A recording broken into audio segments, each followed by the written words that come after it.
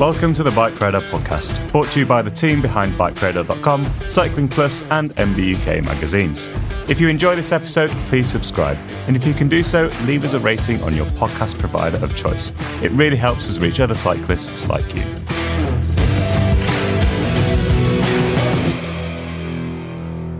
Welcome to the Bike Radar podcast. I'm Luke Marshall, tech writer for MBUK and Bike Radar. And today, joining me is Rob Weaver, our technical editor-in-chief, and Will Soff, MBUK writer. We're going to be going through a few of our best MTB upgrades that we think are essential to improving your experience on a bike. So these guys are going to kind of join me today and give you a few compelling reasons of why these are the places we think you should be spending your money if you're looking to improve the performance of your bike. So how are you doing today, Rob? All good, thanks, mate. Yeah. Good to hear. And yourself, Will? Yeah, very good, thanks. I've been for my morning ride, so my brain's firing on all cylinders. I'm ready to go. Morning ride? Nice. Where'd you head out to? Just a local ride around Caerphilly. Happy days. More productive than I've been. So what's been going down with you, Robin, lately? So we've just wrapped up Bike of the Year. So you can obviously head over to Bike Radar to see all of that stuff, or go into the shops and buy MBUK, and you'll find out which is the best trail, enduro, or mountain bike. We tested 24 in all, so pretty thorough test. So I'm kind of glad that that's sort of done and dusted. So I've been just cracking on with a few other bikes I've got to test at the minute, including one of the new Giant Trances, and then just loads of parts as always. Working my way through a backlog of bits and pieces that built up while I was busy doing Bike of the Year. Fair enough. Sounds chaotic as always. And how about yourself, Will? Lots of good stuff for the latest issue of MBUK. I've got a few different features that I'm writing. So, like the launch of the new Nuke-Proof Scout, that was a good day. And a trail crew at Mountain View Ranch. So, pick up the latest copy of MBUK and have a read of them. Nice. Sounds good. Weren't you in Spain recently, Will? I was, so we went out there for the launch of Galfer's new disc, the Disc Shark, and I got to ride La Poma Bike Park and La Serrera, and enjoy some Spanish sun, which was great. Oh, brilliant. Sounds mega. Okay, so I guess we'll crack into it. What about you? What have you been doing? What about me? It's not so important. I have actually just come back from holiday. Speaking of sunshine, I went and got some Italian Mediterranean sun. And just had a week riding new trails down in the Punta Alla region in Tuscany. And had a fab week down there. Just enduro-based, pedaling up into the hills, finding some unknown trails to me as such, but they're all well kind of marked out and mapped. So, but brilliant area down there. That's where they did the first ever EWS, right? Yeah, I think 2013 is where they hosted the first EWS, yeah. Yeah, I don't think I got any Strava KOMs. I think they're still faster, even on those bikes from 10 years ago. Yeah. I don't believe it. I think I probably screamed louder than any of them, though. So I think that. Yeah, I don't doubt that. Yeah, screamed louder and cried more. Exactly. Yeah. So if I was to go back, what upgrades would I make to my bike to go back to make it improve it? Oh yeah, ice cream carrier. My experience. Oh yeah. A gelato carrier would be wonderful. Coffee cup holder on the handlebar. Coffee cup holder. Italian coffee. Exactly. I don't like coffee though. I like the ice cream I can get on board with, but I'm not a coffee drinker. I don't think I'd make a very good Italian. I put pineapple on pizza, and I don't like coffee. Oh, wow, some faux pas there for sure. Yeah, I've thrown out the country pretty quick. All right. So less of my weird oddities, but so upgrades. More. We need more. You'll probably hear a few about these upgrade choices I would make to my bike. So it's. I'm sure we will. All right. So we'll try and do this in a bit of an order. Some cheaper products to begin with, and then we'll go up to some more performance-based products. So I guess kind of one of the easiest and cheapest upgrades you can make to a bike is probably grips. Hey, anyone want to run through? Tell us why grips are a key upgrade to a bike. It's like a test, isn't it? It feels like me and Will are being tested. It's like a job interview. Oh God. Hopefully I get it right. Whatever happens, please don't fire me. I guess to a degree, it's always going to be subjective. Everyone's hands are different. So, if your bike has come with some stock grips, they might be too fat, so the diameter is too large if you've got little hands. So that will potentially cause your arms to fatigue when you're trying to grip grips that are just too big. So on longer runs, it's going to kill your arms, and you're going to be more worn out than you would if you had more appropriately sized grips. So changing those makes a big difference, as does the rubber compound that's used with them. Certain rubbers, potentially softer, they might wear out a bit quicker, but they might also damp the vibrations a little bit better. Then there's obviously the pattern of the grip. You have the more sort of traditional ribbed version, which everyone I think calls mushroom, so lots of little ridges which deform under your hands, which some people really like. I personally don't really get on with them. Feels like you have to almost grip harder through them in order to stop your hands from moving around. And then, there's now grips out there which have one pattern on the top and a different pattern underneath to do different things. So one to cushion your palms, the other to potentially give a bit more grip to your fingers, so when you're pulling up on the bars, things like that. So it's one of those things, as I said, it is, really quite subjective, but they can make quite a big difference. I would say arguably the biggest thing is comfort on the bike and fatigue through your hands and your arms. What do you think on the subject, Will? Yeah, I definitely agree with what you say there. I think, as you've already mentioned, it is personal preference. So some people find that they get less arm pump on long tracks with thinner grips, and some people find they get less arm pump with grips that are larger diameter. So it's worth buying a few pairs each time your grips wear out. Try something different, and then eventually you'll find something that works for you. And also what I was going to say is, if you have got like quite a cheap bike which hasn't got lock-on grips, so it's just got the type that are rubber all the way through and you just push them onto your handlebars, it's always worth upgrading to lock-on grips, because they're much safer in wet and muddy conditions, because they can't spin round or just fall off. So yeah, lock-on grips are definitely an innovation in mountain biking. It's worth spending your money on them. That's a great point. I would just counter that though with well, you should know, I think, having mechanicked on a load of World Cup bikes, but a lot of the XC guys will run the glued-on foam grips. Is that right? Yeah. Just for a bit more comfort? And the Athertons as well, they ran BMX grips that were not lock-on, and then we'd glue them on and then lock wire them onto the handlebars. Yeah. And that was just for extra feel. Without the plastic sleeve, they were finding that they would soak up more vibration.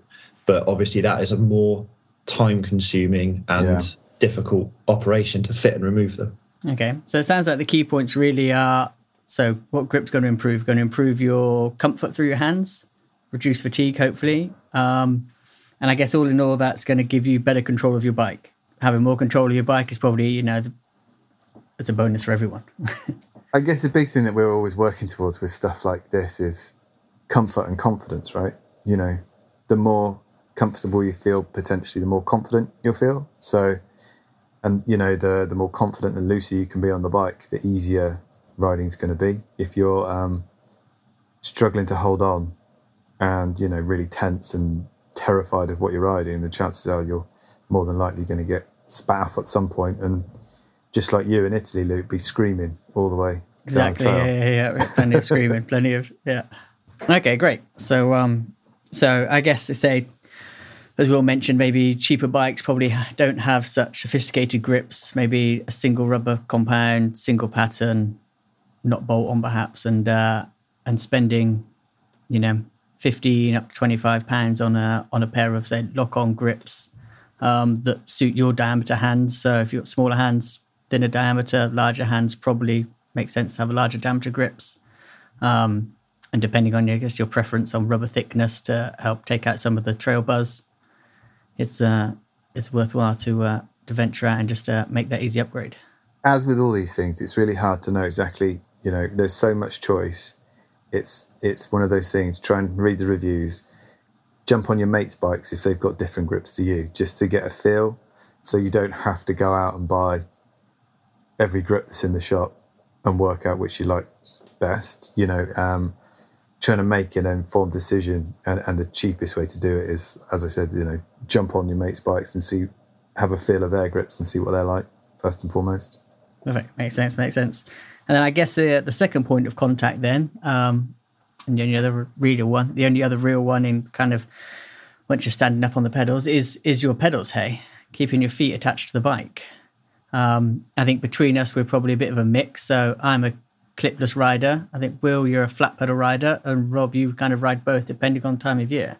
Yes. Yeah, that's exactly right. Yeah. So are there any points, Will? Maybe flat pedals are probably more diverse in terms of quality and what you can get than clip pedals, I guess. So the benefits to a decent pair of flat pedals, Will. Oh gosh. So you don't want your feet to be bouncing off everywhere. You want a pedal that is going to grip your shoes really well, so that if you're going over rough stuff, you've got that feeling of security. So cheaper pedals can have molded in pins, whether they are plastic or metal. So it's always worth looking for a pedal with screw-in pins. That I would say is like a minimum that I would go for. And then going up from there, you can get platforms of different shapes. So ones that are more concave tend to offer more grip. And lots of manufacturers out there saying the virtues of having a thinner platform, which gets your foot closer to the center of like the axle where you're standing, and that gives you extra stability. So your foot's less likely to rock back and forward on the pedal. And yeah, the more you spend, you tend to get better bearings. So in the hunt for a thinner platform, most pedals will have a bushing on the outside, and the more expensive pedals will have a seal bearing or even two seal bearings on the inside. And it tends to be the more you spend, the longer they will last before you need to replace them. Okay, good news. But it's probably worth mentioning, though, you don't have to go out and buy the fanciest set of machine aluminium pedals. There's so many good composite ones out there now, right? As long as they got those screw and metal pins, yeah, you're going to get good grip, regardless of whether the body is plastic or metal. Yeah, good point, Rob.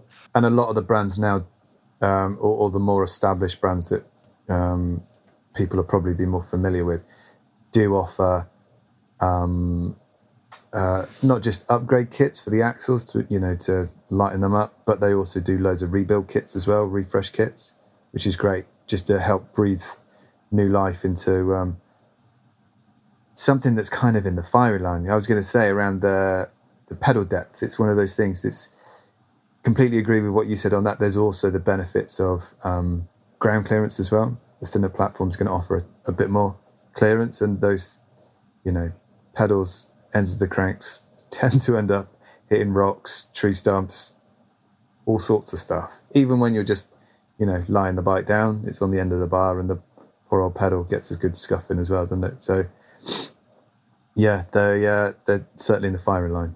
And yeah, just one last thing. Pedal pins. So a lot of companies will supply you with pins that are different lengths, and it's worth experimenting with different lengths. So obviously longer pins will bite into your shoes more and tend to mean more grip.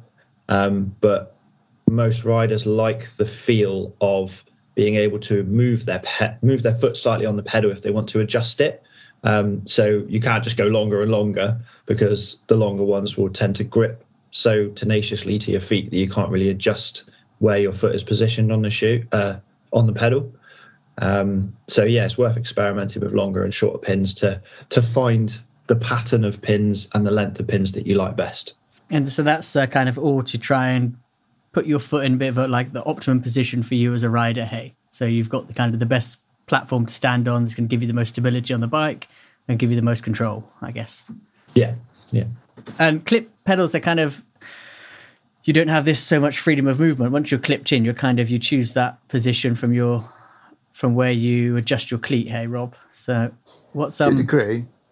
I know we have slightly different opinions on, I guess clip or release tension and the firmness of how we like our feet to be clipped into our pedals. But why clip pedals may be a good upgrade for someone getting into mountain biking.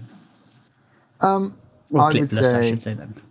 Yeah, I would say, I don't know whether upgrade's the right term necessarily, because it sounds like they're definitely going to make things better. So it depends who you speak to. I might argue they're pros. Yeah. And Will argue they're cons. Right, exactly. Well, what are the advantages, Rob? I guess the main thing is, if you're on a hardtail especially, and no matter what flat pedals you try, every time you ride off-road, you find yourself getting bounced around and you're struggling to control the bike, and you know, potentially can't keep your feet where you want them to be. With clip pedals, you know, you're attaching your feet to the bike. So there's none of that sort of bouncing about to worry about. Your feet are just there, kind of doing their own thing. You don't need to worry about them. You can put the power down as and when you need to. You don't necessarily need to time your pedaling with smoother bits of trail. You can, you know, I'm not saying that you should just be pedaling constantly, but, you know, as and when you need to get the power down, it is generally just easier once you're clipped in. There's also the fact that, you know, I suppose you can use them to your advantage in terms of how you move the bike around.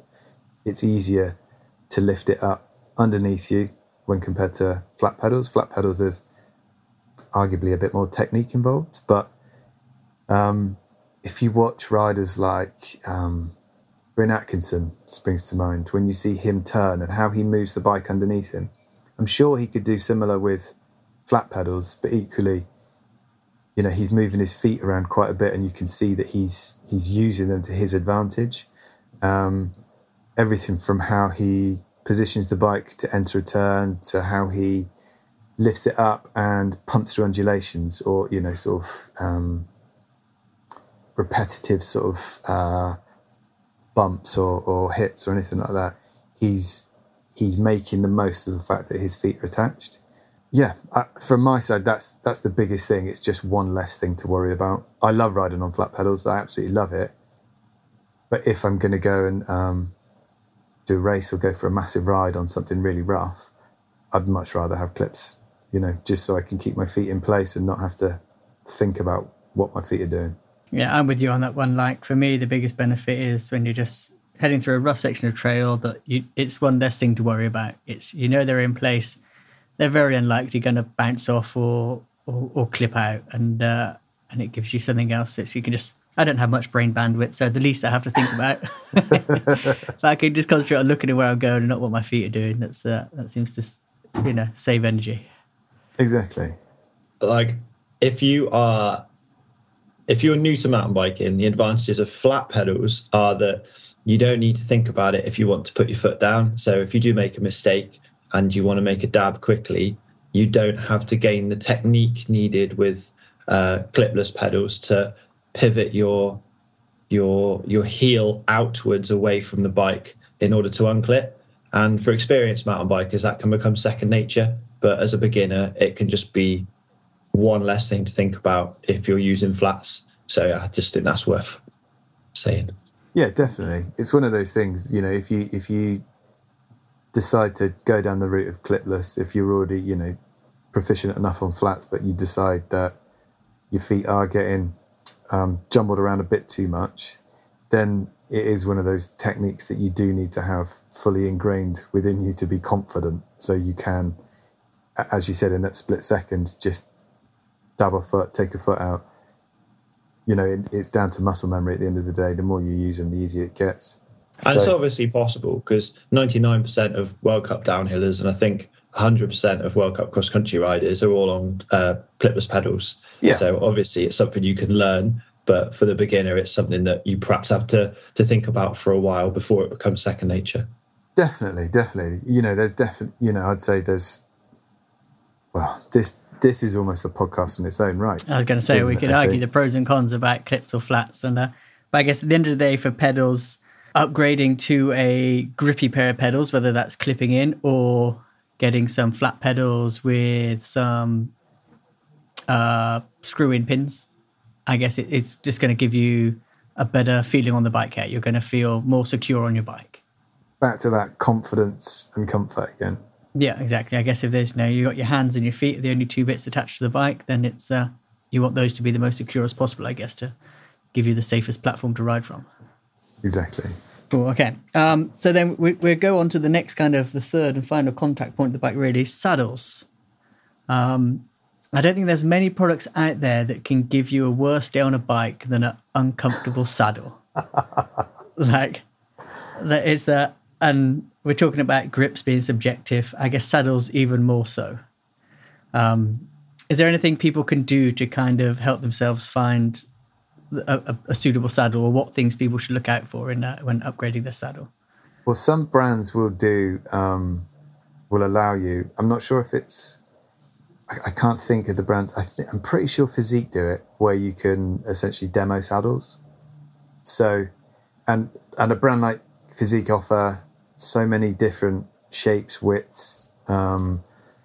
The material of the base, the material of the rails, how much padding it's got. There's so many options. In theory, if you were to whittle it down, and it's those things like knowing your sit bone measurement, for example, which in a decent shop you'll be able to get measured. They'll be able to find it out for you. So it's knowing that in order to try and pick the appropriate width for you. And then, finding a shop that potentially demos either one brand and a ton of different saddles, or a few different brands potentially, and see, what works. I think it's great that the brands are doing this sort of thing because, you've already said it, but it doesn't get more subjective than sorting out your undercarriage when it comes to sitting on a saddle. And what about things like cutouts in the saddle that were, I guess in the past, always considered more female specific, but now we're on unisex saddles and things like that? Do they hold weight? You should look along that line. Like, there's quite a lot of technology in saddles these days. Is it worth hunting down kind of the most high-tech one, or is there good options out there for less money?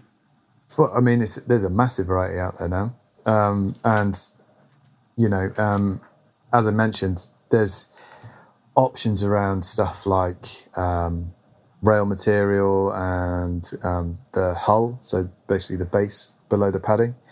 And because of that, generally you might have 2 or 3 saddles that look identical, but maybe weigh a different amount and therefore cost, quite a different amount. So they might span from, 30 quid up to 120 quid potentially, but essentially be the same shape, width, have the same padding, all of those sorts of things. The question around the cutout, again, it's personal preference. I've sat on some saddles with a cutout and have had very unpleasant experiences. And then I've sat on others and it's worked totally fine. I've had 0 problems. So, yeah, I think it's one of those things where even if 2 saddles from different brands look quite similar, they might actually feel completely different. They might have flex in different places. The padding might be slightly thick or firmer, denser. Even just the way the rails behave once it's clamped in place, it's all going to potentially be a bit different. So, yeah, it is that you have to try before you buy, really, if you can. Yeah. So is that, again, go and jump on your mates' bikes and see if they've got different saddles to you, what you find comfortable, what works, what doesn't. And I guess it's important to kind of point out that comfort isn't always just to do with thickness of padding. I guess, as you were mentioning, the rails and the hull and everything like that controls how comfortable a saddle is to you, rather than just the thickness of the padding as such. So, yeah, and also I think it's worth mentioning that you can play with where your seat is positioned. So for the cost of getting out your multi-tool and loosening a couple of bolts, you can slide your saddle forward or backwards and point it up and down. And by playing about with that, you can find you get really different results with the same saddle. So it's always worth spending a bit of time just experimenting with that and what feels comfortable for you. Okay, so that kind of wraps up then saddles. Again, it's a tough one to recommend because, like you say, everyone's got a different shape backside, and what suits me might be different to what suits Will. I'm sure. But and again, I guess we go on to another one that's I think is super important and often probably gets overlooked on bikes as an upgrade. And that's kind of handlebars. And handlebars, I guess they play a massive role in your body position on the bike and how you can move around the bike, whether that's kind of moving off the back to unweight the front wheel or to move forward and load the front wheel. And lots of bikes, they come with, say, they've now got a standard wider handlebars, but different shape and flex pattern all plays a major role in kind of in how you control the bike. So is there anything people should look out for when looking to upgrade their handlebars? Well, I mean, I guess it's first point is just to look at what you got right now and work out what you like about them and potentially what you don't like about them. I think I've moaned about it in the past, but the old 35mm diameter bars, some of them feel great, some of them feel absolutely brilliant, but some of them you can definitely notice a harshness to them compared to, I would say, almost the majority of 31.8 diameter bars. So it's potentially looking at if you're feeling like you're getting loads of feedback through your hands and you know that you're happy with your fork setting, your tyre pressures and things like that, it could potentially be down to your handlebars causing that. So shop around, look what, read the reviews. Obviously Bike Radar's full of them, but there's definitely certain bars out there, because obviously if you're looking to, if you've already got a 35mm bar, you don't necessarily want to change it completely, because it means you've got to change your stem as well, change to a different diameter, I mean. So that could be really costly, but there are really good 35mm bars out there that don't feel harsh, that do, manage to absorb a lot of those vibrations. I think you use a 1UP bar, don't you, Luke? So I am, completely sold on the 1UP Components carbon handlebar that has a ovalized profile. What's the word I'm looking for? The cross section, isn't it? Yeah, exactly. So the cross section around of the almost bar. the bend, is that right? Yeah. So where the bar rises up, they use ovalized profile, and that, in theory, they say doesn't diminish any steering performance, but allows a bit more vertical compliance to kind of help take the sting and the buzz out the trail a little bit. And I think I can notice that. Yeah, that's my go-to bar. And I don't get arm pump. I don't suffer from arm pump when I ride. But I do get strong. Yeah, but I do get real bad hand fatigue. So the palm of my hands will ache when I ride on a long sustained downhill track. It's not in the forearms, it's just in my hands. So anything I can do to try and minimize, I say, that vibration and that buzz going through to my hands is, I think, essential for me. And that bar, I think, really helps there. What about materials, guys? If someone's upgrading their handlebar, should they go for carbon or should they go for aluminium? Or have they got different advantages and disadvantages? So I guess the 1UP Components, you could say handlebar, the advantage is with the carbon, that's a carbon bar, you can change the, the shape of the bar, the profile of the bar, the cross-section. It's probably easier to add and remove material in different places as well to give it a slightly more variable flex pattern. As aluminium handlebars, they can be tapered. And bars like Renthal, for example, do use a tapered bar to kind of give strength where needed, but to be more lightweight where possible and have a bit of flex. I don't think there's a huge disadvantage to having an aluminium bar or saying that, you have to have a carbon bar. I know some people won't ride carbon bars of the fear of the catastrophic failure. I guess if you damage an aluminium bar, it's more likely to bend than it is just to crack and fail like a carbon bar perhaps will.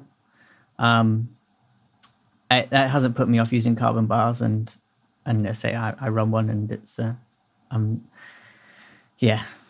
I've seen snapped carbon bars, but I think I've seen broken aluminium bars as well. So it's. What about you, Will? What would you buy? Well, I tend to be quite abusive with my stuff, so I'll crash, and I think for security and peace of mind, I'll often go for an aluminium bar. And all handlebars have a bit of flex and a bit of compliance, and that's what gives you the comfort and the vibration absorption that you get. but arguably carbon does more so. I think manufacturers will promote the compliance of a carbon bar over and above aluminium. But I find that aluminium bars have enough compliance, and like Luke, I don't tend to suffer too badly from arm pump. So for me, it's more about the shape than the material. If I've got a bar with the amount of back sweep I like and the amount of up sweep I like, I tend to be pretty comfortable. But it's really nice to be able to save the weight of the carbon. And for some people, they really like that vibration absorption. Just adds to the old price tag there, right? Mm. Yeah. And there's an interesting thing you touched on there about the shape. I think Luke and I, again, noticed this a lot because he runs his bars, how to put it nicely, kicked forward like he's on a 1980s rally burner and he's about to go and rescue E.T. Whereas I try to, mine are sort of roll back a little bit. So I guess it just makes a nice straight line down through the to the axle. Basically. Yeah, I think I'm between both of you. Like Luke's bar position, I do find quite radical, but I think I go slightly more radical in that way. Yeah, radical. I think I tend to run my slightly further forward than Rob, or slightly further back than Luke in general. And again, as you mentioned, it's that sort of some brand. You know, there's sort of standard figures which some brands will go to, but there's certain outliers within that make a bar that maybe doesn't have quite as much back sweep or up sweep and can feel quite different. So again, it's sort of finding what works for you. And then we haven't really touched on width, but I guess know what the minimum is. So there's no point buying a bar that only comes in 750 if you know you want to run it 780, because you can't just add stuff to it. You can't add material on. You can obviously chop it away if you buy something that's a bit wider. And again, you know, the whole width thing is very subjective. Depends, you know. We were talking about this the other day, and I remember when, because I was in Australia, I lived in Australia for a while, and I just remember seeing everyone riding a 9-horse Sunday with, you know, they must have been 800mm bars. You should probably put a date to this when you went back there, because it might not be that, you know, everyone nowadays rides. Everyone rides a 9-horse Sunday. We're all old, so we can all remember when the maximum handlebar was 710mm. That was the widest you could buy. I remember when me and Luke, when we raced World Cups, it was 685, and then it went to 720, and then was it Fun brought out maybe 760. Yeah, everyone was on really rock. Like I remember just seeing. It was in 2007, 2008 when I was there, and seeing loads of kids who'd got their parents to buy them these massive handlebars. They were far too wide for them, so they're totally stretched out, almost with their face on the stem, trying to ride down these crazy downhill tracks. You know. Well, I remember Al Bond, who is 6'2". He had a small Iron Horse Sunday with a flat bar with extensions in to bring them out to 820. That was a pretty radical setup, that's for sure. Yeah. So, but I guess for then handlebars, then it's a lot of personal preference. But what's the benefit to improving or to upgrading your handlebars? Like, what's this going to do to your performance on the bike? I guess it might be that if you've got cheaper or an older bike, there's a chance that it might have come with either a really flat bar, really shapeless bar, one that's maybe too stiff, potentially, so it could hurt your hands. Or it could be that it's of an age where, almost like we were alluding to a minute ago, where it's just really narrow. And so it potentially lacks a bit of the control. So switching to a slightly wider bar, assuming you know it works for you, and even potentially a shorter stem, is going to give you a bit more of a reactive steering feel, which is always good for, you know, picking your way through technical single track. Yeah, great. Okay. You don't sound convinced. This is my happy face. This is yeah, it's good. So again, I guess all these control point ones, they come down to making sure that you're comfortable on the bike, and being in a comfortable position is going to give you the best performance on the bike, if you know what I mean, or to get yourself or to get the best from yourself on the bike if you're in the best position for you as such. Perfect. Okay, so another thing that's, I guess, has often been the case, and fortunately becoming less so nowadays, is having to upgrade tires on a new bike. And unfortunately, tires are a perishable item on a bike, and they seem to wear out far quicker than you would want them to. So, I guess it's always been one of the kind of most important upgrades. Really, what's the benefit to putting a really decent pair of tires on your bike? Go on, Will. Oh, I'm taking this one. All right, okay. So there's a number of things to take into account with tires. They're not just the bits of rubber that wrap your rims. It's really important to get the right tire for the kind of riding you do. So if you do lots of loam and you've got lots of mud around you, you're going to want a tire that's more aggressive and provides you with more grip.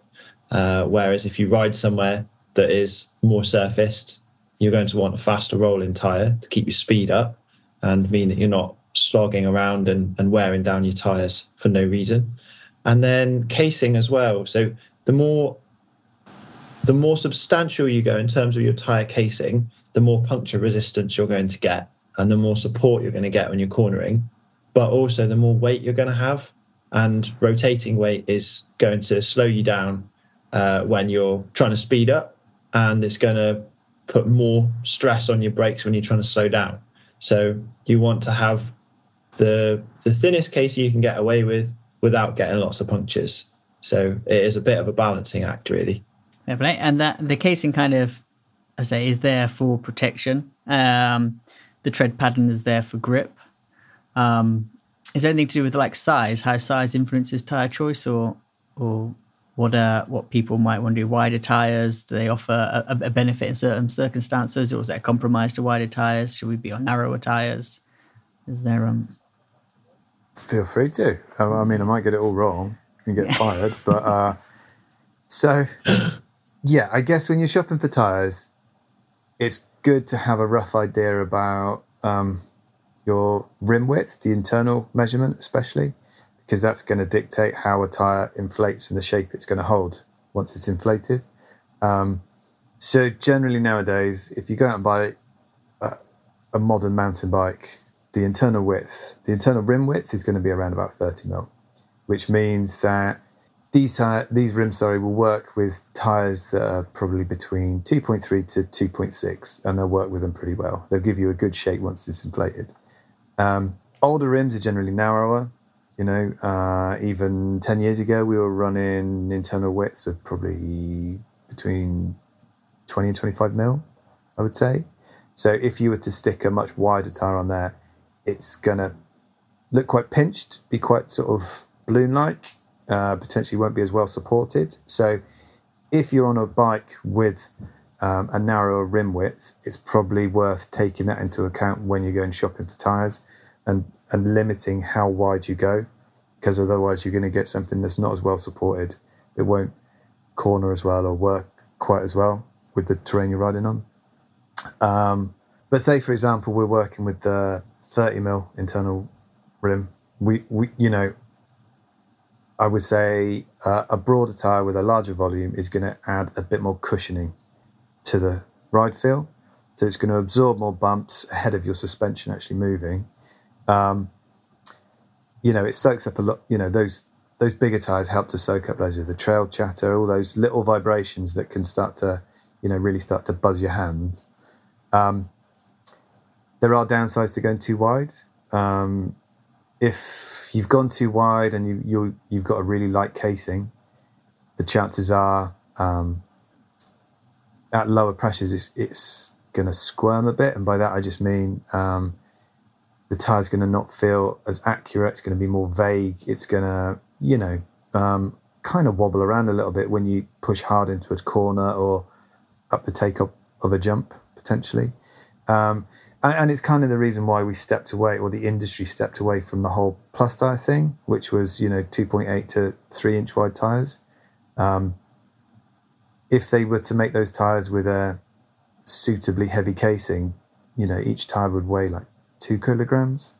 Instead, some of the plus tire bikes that we were getting, the tires weighed sub a kilo, sub 1 kilo, and we were tearing them constantly, and you had to run slightly higher pressures to avoid, pinch flats and all of those things. But right now the industry's in a really good place where it seems like we've settled on 2.4 to 2.6, and anything in between. And with that, on the right size rim, you get a great tire profile, so a great shape. There's now so many different, not just tread patterns, but tire compounds, and they're not just single compounds, they're double or triple even. So that means they might be firmer on top.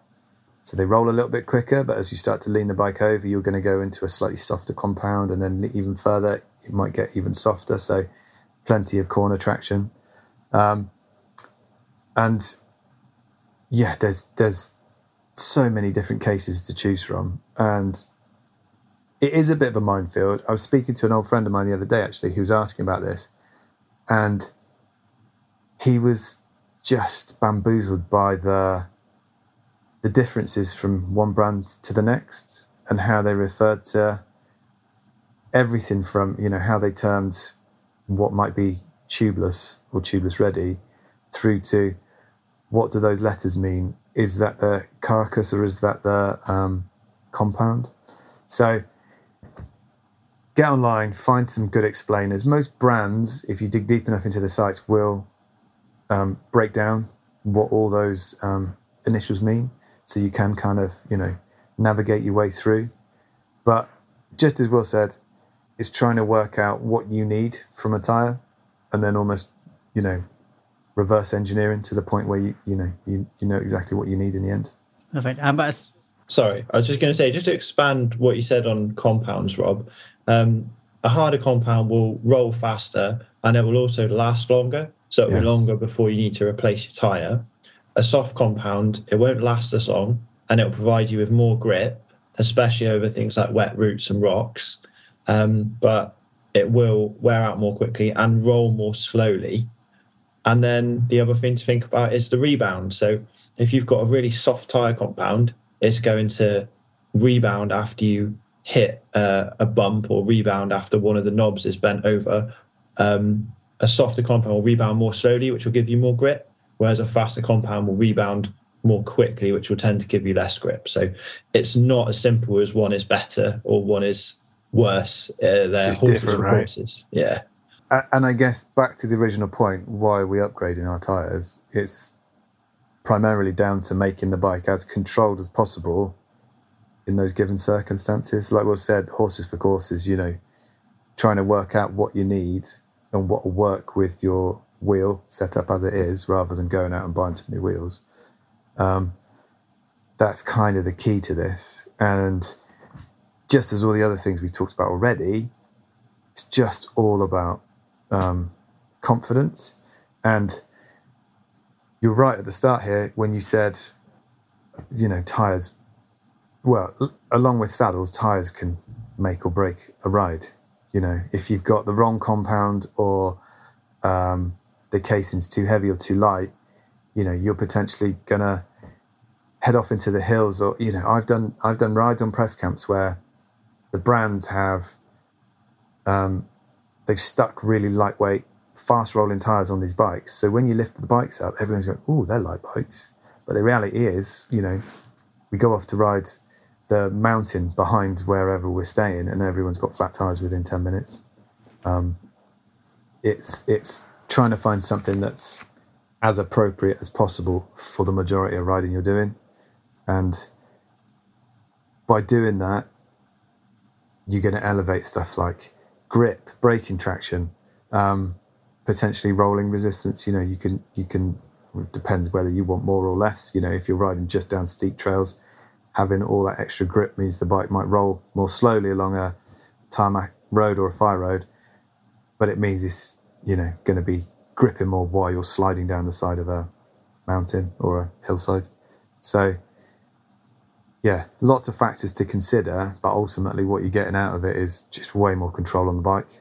And then also, like, everyone wants to enjoy their rides as much as they can. So if you're going out to do a big trail centre loop, you're not going to want the grippiest tyre you can get. So it's all very well having really good corner speed, but if you're trying to haul a big pair of, say, 2.6-inch downhill tyres that are really soft in the compound and heavy in the casing around a trail centre, you're going to have loads of grip, but you're not going to have a good time because it's going to be such hard work dragging that bike around.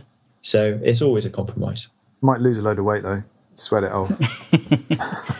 We'll get you fit. That's it. So next week, downhill tyres going on my bike. That's fine. Off to the trail centre. Get rid of all that ice cream. Yeah. Exactly. Yeah. Okay, yeah. So tyres, I think, are a hugely important upgrade to give you, I guess, the most control on your bike, which are going to lead you to having, I say, the kind of the most fun on your bike, I guess. And which tyre is best for you takes a bit of experimenting, but there's loads of things to look out for. And the good news is there's loads of tyres out there these days that are really good as well. From kind of. Sorry, do you guys have favourites or go-tos that you like to ride, or you tend to keep coming back to those tyres? I do have a set of tyres on my bike that I've personally chosen. At the minute, it's a Schwalbe Magic Mary Super Trail Super Soft front tyre, and Maxxis Minion DHR2 Max Terra Double Down rear tyre. God, I don't know if I could mix brands. Yeah, I don't know if I could do that. Yeah, I don't mind that. I think it's you can have two different tyre brands. They're each front tyre and back tyre is doing a different job. So, don't know if I could do it. It's like wearing a fox top and Troy Lee shorts, isn't it? Oh, I could do that. I could totally do that. I don't know what it is about tyres. Same with wheels. They need to match. By choice, I'd put on some Michelin downhill tyres on there, but I'm just too lazy to pedal them around for the rest of the time. But they're hard going, aren't they? Yeah, for grip, I'm like blown away by them. But they're not going to slog around a downhill tyre all day. Even though I could eat more ice cream. Okay, so we're trying to move on. That's kind of it's covered off a lot of points about, I guess, putting like how you interact with the bike as such. The handlebars, the saddle, the pedals, the grips, and then kind of the tyres there. It's kind of start moving on to how the bike interacts with the terrain as such. And we try and move on to some upgrades that are kind of a bit more performance focused and how we can kind of maybe improve the performance of the bike. And we'll go on to the big one and kind of start off with this one. This is, as a kid, I remember this being kind of the first big upgrade I always really wanted was a pair of suspension forks.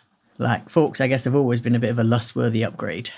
But what's like if people are going to go out and they want to upgrade their suspension forks, what should they look out for, and why is a top-end fork better than a mid-spec fork? Like, well, I would say, before we get stuck into that, if they already have a suspension fork on their bike, go and get it serviced first before they drop. Very good point, Reeves. Very good point.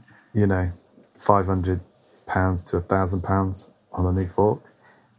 Just because, if it's past its service interval and starting to feel a little bit sticky, or it's, same with, potentially same with the shock, but maybe we'll touch on that in a bit later.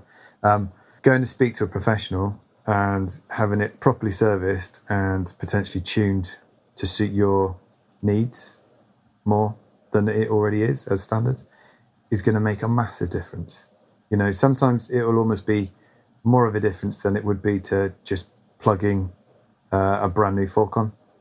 Will, better than anyone, you used to work at Fox's service centre, didn't you? Yeah, I did. Formerly Mojo, then Ride Fox UK. And just echoing what Rob said, basically, like the fork bushes are designed to slide over the stanchions and with a film of oil in between. And if dirt or grime or bits of metal or material from inside the fork that's degrading get between the bush and the stanchion, they can stick together. And then it's not doing what it should do and suspending you from the bumps. So, yeah, it's not cheap, but it's going to make a world of difference to how that fork feels, and it's going to preserve the life of the fork. So if you keep riding on a fork that is sticky and is past its service interval, it can actually wear the coating off the stanchions, and then you either need to get a new CSU or throw the fork away. So obviously prevention is better than cure. So yeah, servicing very important. Brilliant. Yeah, good points. It's something that needs to be done to my forks coming back from Italy. I've probably got ice cream in them or something. But That's why they're sticky. That's right. That ice cream holder was a terrible idea, Will. All it did was just dribble onto my forks. Yeah. In 25-degree heat. Oh. After an hour riding uphill, ready for my ice cream now. No. Exactly. But while a service isn't cheap, is it? It's certainly cheaper than just throwing yourself into the deep end and replacing them. So yeah, that's definitely spot on advice there. And for those looking to upgrade their forks or have a more basic damper, what's the benefits of like upgrading to a higher spec fork? Even if it's a mid-range fork that's working really well, like why have forks always been lustworthy? I guess it sort of depends whether we're talking the chassis is essentially the same and you're upgrading the damper. It might be that the damper has less friction than the old one and helps to create a more sensitive fork, which overall means you potentially get improved grip. It might be more supportive as well. So you could almost have your cake and eat it to a degree. So it means you get a bit more sensitivity, but you still get that support you need when you want to, push the bike into the turns. I think most of us would probably agree on some of the cheaper forks. Sometimes you're having to compensate for some of those areas by running more spring pressure in order to maintain the ride height, because maybe it doesn't have things like low speed compression adjustment. So you're kind of relying on the spring to do that. And by increasing the spring pressure, it means you're limiting sensitivity, which means, potentially traction's then limited because of that, versus a more refined damper where you have a bit more adjustment. You can ensure it stays nice and supple, but you can fine tune it using that adjustment, using that compression adjustment. So you get the support you need, you get the traction you want. And most forks now, most air sprung forks now, you're able to tune the final part of the travel, so how progressive it feels, by adding some form of volume spacer. But I guess my point is, it's not necessarily a night and day difference. It is that sort of something that maybe if you're more experienced, it will be easier to pick up on. But more basic forks aren't really basic anymore. They're really good compared to what we started out on. They are, light years away from those. And so you do get, a lot of performance out of them. They are really, really good, and they will be good enough for pretty much everyone. But if you're looking to step things up just a little bit, being able to have less friction in the system, so a more sensitive fork, increasing potentially your adjustments, enable you to fine tune things and perfect your setup. It's a small sort of marginal gain, I suppose, rather than a complete shift in performance. But I think that's kind of what you're getting from going from, mid to high end. If that makes sense. Yeah, and that you think that that those small marginal gains translate to a better experience on the trail? Given the choice, if you had to go and choose a fork yourself, what would you go for, a more mid-spec one, or would you try and top out on your budget? No, I'd probably go for something more mid-spec and get it tuned. Mm-hmm. I think even when you look back to when we raced downhill, what would we do if we bought a new fork or shock? We'd just take it to be tuned straight away, right? That would be the standard practice. It's an expensive bit of kit. You might as well get the most out of it, have it optimized to your weight and your riding style preferences, rather than just bolting onto the bike and hoping it kind of does what it needs to do. I think, but going back to what I was saying, I think all that sort of mid-spec stuff now is so good that it doesn't really leave you going, kicking myself because I don't have 4 different types of adjustment, or, gold stanchions, or whatever it might be that you're, paying that bit extra for. I think most, especially the big two, Fox and RockShox, are doing an incredible job with what they're putting out there. And they pretty much have a fork for every type of riding, for everyone's preferences. And they'll do the job. And again, just being able to go and get it tuned is going to elevate it that bit further. So, I think perhaps it's worth saying as well that, like, if you're spending more money, you often get more adjustment, but that more adjustable damper doesn't necessarily work any differently or any better than the cheaper damper. In some cases it does, but in some cases you've just got the same damper but with adjustments on it. And then that goes back to what Rob was saying about getting a damper tuned for your needs. So then you haven't got any clicks of adjustment, but someone's built the shim stack so it works for your weight and for your riding style. So that's perhaps another way of looking at it. And also, I think what a lot of people say is they're like, oh, forks are really expensive. And yeah, they are. But they use, and on top of using a lot of exotic materials in the seals and the coatings and the oils and the actual parts themselves, you're also paying for the research and development. So that company's gone out and they've tried hundreds of different pistons, hundreds of different shim stacks to come up with a high and low speed damping circuit that works as best as it can for mountain bike riding.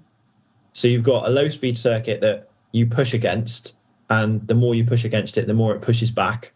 And then at a certain point, a certain amount of force, the high speed damper will open, the high speed circuit will open, and then that will allow the front wheel to move out of the way of a bump that you're hitting. And that's like a really hard thing to build. That's a really hard thing to tune. So yeah, it's £1,000 or whatever it costs, but that company's done a lot of research and development and testing to make it work really well. And that's part of what you're paying for. fair enough. And I guess we're saying here then, as upgrades go, it's maybe suspension forks are a great upgrade from someone with a very basic suspension to a mid-spec. That's going to be a bigger jump up than someone who's looking to upgrade their mid-spec fork to a top-end fork. Yeah, potentially, I think. I mean, I think we've all ridden on the grip damper versus, say, the Grip 2. You know, so the grip damper's featured in the cheaper Fox forks. Grip 2 is in all the more expensive ones. That grip damper is really good. It's seriously smooth, isn't it? And I guess back to Will's point about just because it's more expensive doesn't necessarily mean it's better. You know, you're not only adding in a load of adjustment that you then need to spend time trying to get your head around, you're also adding a bit more in terms of complexity and more things to potentially go wrong. So, yeah, back to your point, I think, if you've got something that's super basic right now and can afford to jump up to something sort of mid-range, then brilliant. That's going to be a big shift, and you're going to get more grip and more confidence off the back of it. If you're at something around the mid-level, get it serviced first, see how it is, and then if you still don't feel like you're getting everything you need out of it, then potentially see if you can demo a slightly more expensive fork. Brilliant. Okay, we'll crack on because we're trying to get through the last few bits a little sharpish. Another huge one then for like inspiring confidence is brakes. Unfortunately, there are some brakes these days out there that work fantastically that aren't too expensive, and there are brakes out there that are ridiculously expensive, and I've never really used them yet, but reviews say they're amazing. But there's nothing to me on a trail that kind of tires and brakes that kind of allow you to ride to your full capability. So I'm going to pack those brakes as one of the best upgrades you can do to a bike. Is there anything people should be looking for when they're kind of upgrading their brakes or wanting to upgrade their brakes? Go on, Will. What do you reckon? Oh, man. So numbers of pistons. In general, a brake with more pistons will offer you a greater pad contact on the disc and therefore more power. And they also tend to offer you more modulation because manufacturers will often put in 2 smaller pistons and 2 larger pistons. So 2 pistons will contact the disc first, and that will give you some extra modulation. So power is how much stopping force the brake can exert on the wheel, and then your modulation is how much control you've got over that power. So they're the 2 things that you want to look for in a brake. Yeah, brilliant.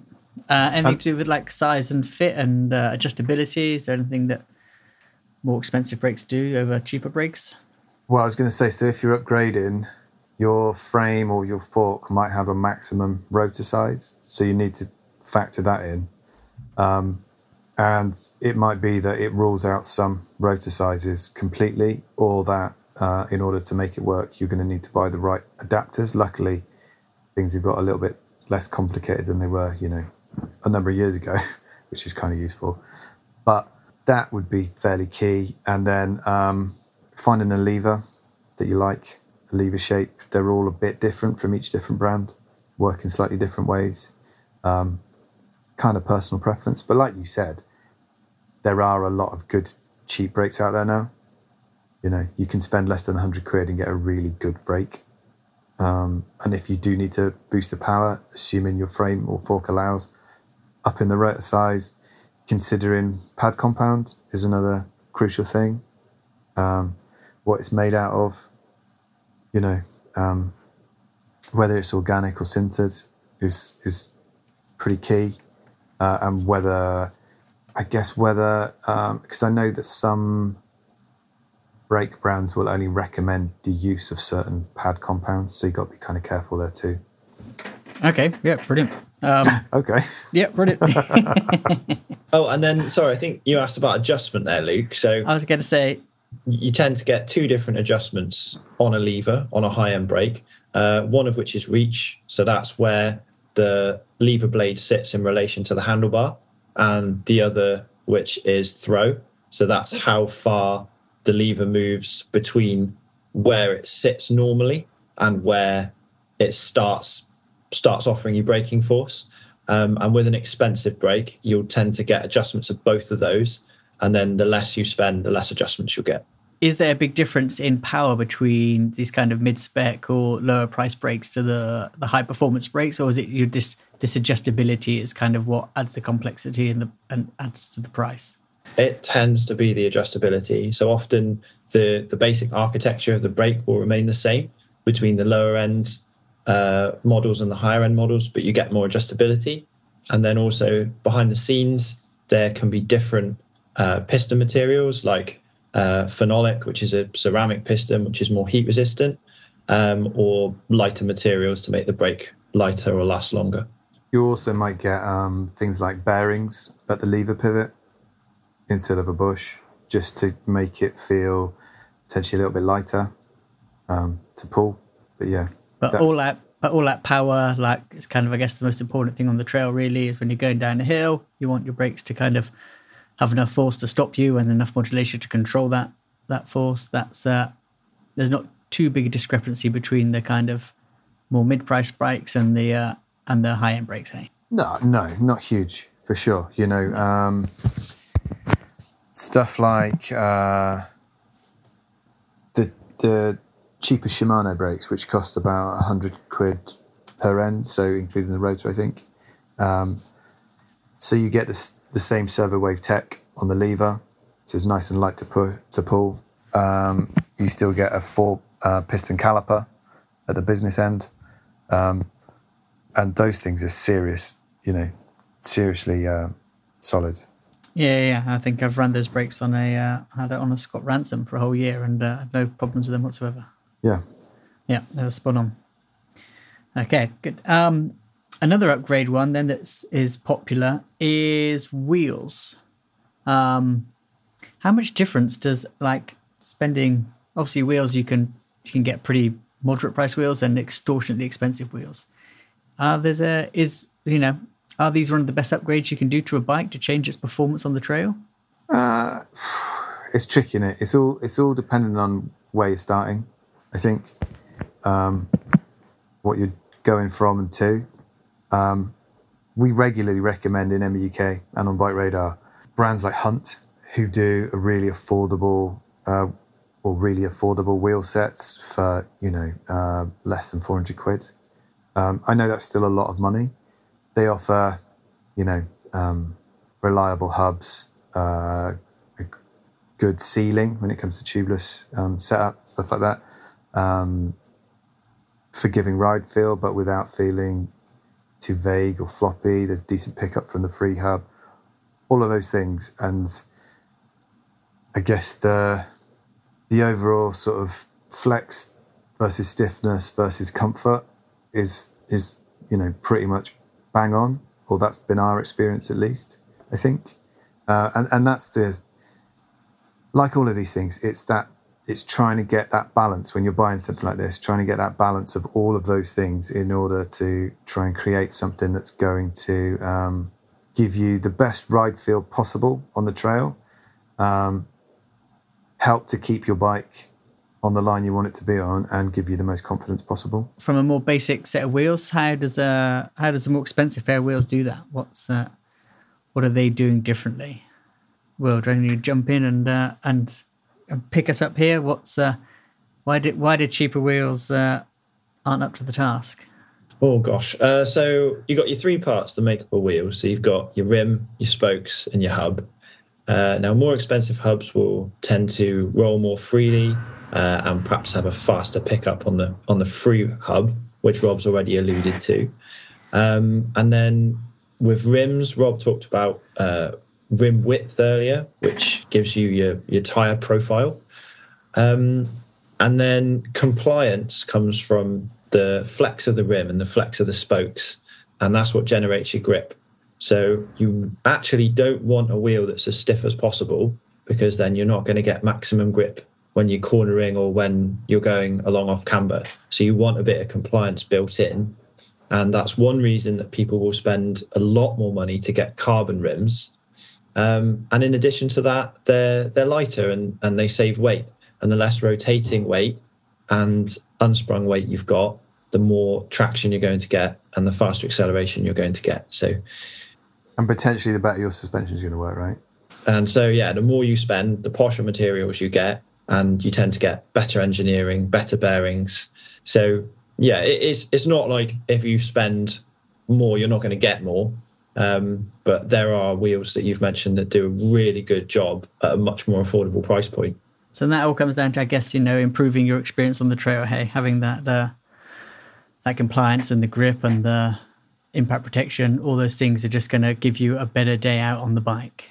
Yeah, exactly. And I guess that's kind of the theme, that kind of all these points or all these products that we've chosen, kind of the best places to spend your money if you are upgrading your bike is to kind of have a look through this list. And I guess they are there to improve your riding experience, hey? Exactly. And this is, I guess hopefully we can agree that these are kind of the better places to spend your money. I mean, you could go spend it on drivetrain parts, but perhaps, buying lighter weight drivetrain doesn't increase your performance on the trail as much as upgrading your tires, for example, for a more suitable pair of tires, or getting a more, or servicing your forks to give your forks more performance. That's going to translate to a better feel on the trail than a fancy rear mech, perhaps. Yeah, or even jumping from like a fixed, rigid seat post to a dropper post is going to massively improve, how you ride around a trail. The amount of flow you get, the position you can hold on the bike, being able to drop the post out of the way so the saddle's not, whacking you right up the bum just when you least want it to. Things like that, they don't have to cost a fortune, and they improve the overall experience on the trail, tenfold. Things like that, that's, incredible innovations that make a massive difference. I think a dropper post has got to be one of my favourite innovations in the whole mountain bike industry. That was a game changer, it really was. 100%. Yeah. We might have to wrap up here. There's people outside waiting to use the studio. So I'm going to have to cut you all off. Okay, so we might have to wrap it up here, and hopefully that's given you insight into kind of what we feel are the best places to spend your money if you're looking to upgrade your bike, and the parts that you should go out and look at first. And hopefully those are going to be like the best bang for buck places to improve your experience on the trail, and that's going to hopefully give you more enjoyment and get you to ride your bike more. So I just want to say a big thanks to Will and to Rob for giving us your time. Thanks, Luke. Hey, thanks for having us. Always a pleasure to talk to you guys. Oh, no, it's been great. And thanks for the detail and the thorough chat. And look forward to catching you soon. Thanks for listening to the Bike Radar podcast. If you've not done so already, please subscribe and share with your friends, or leave us a rating if you've enjoyed this episode.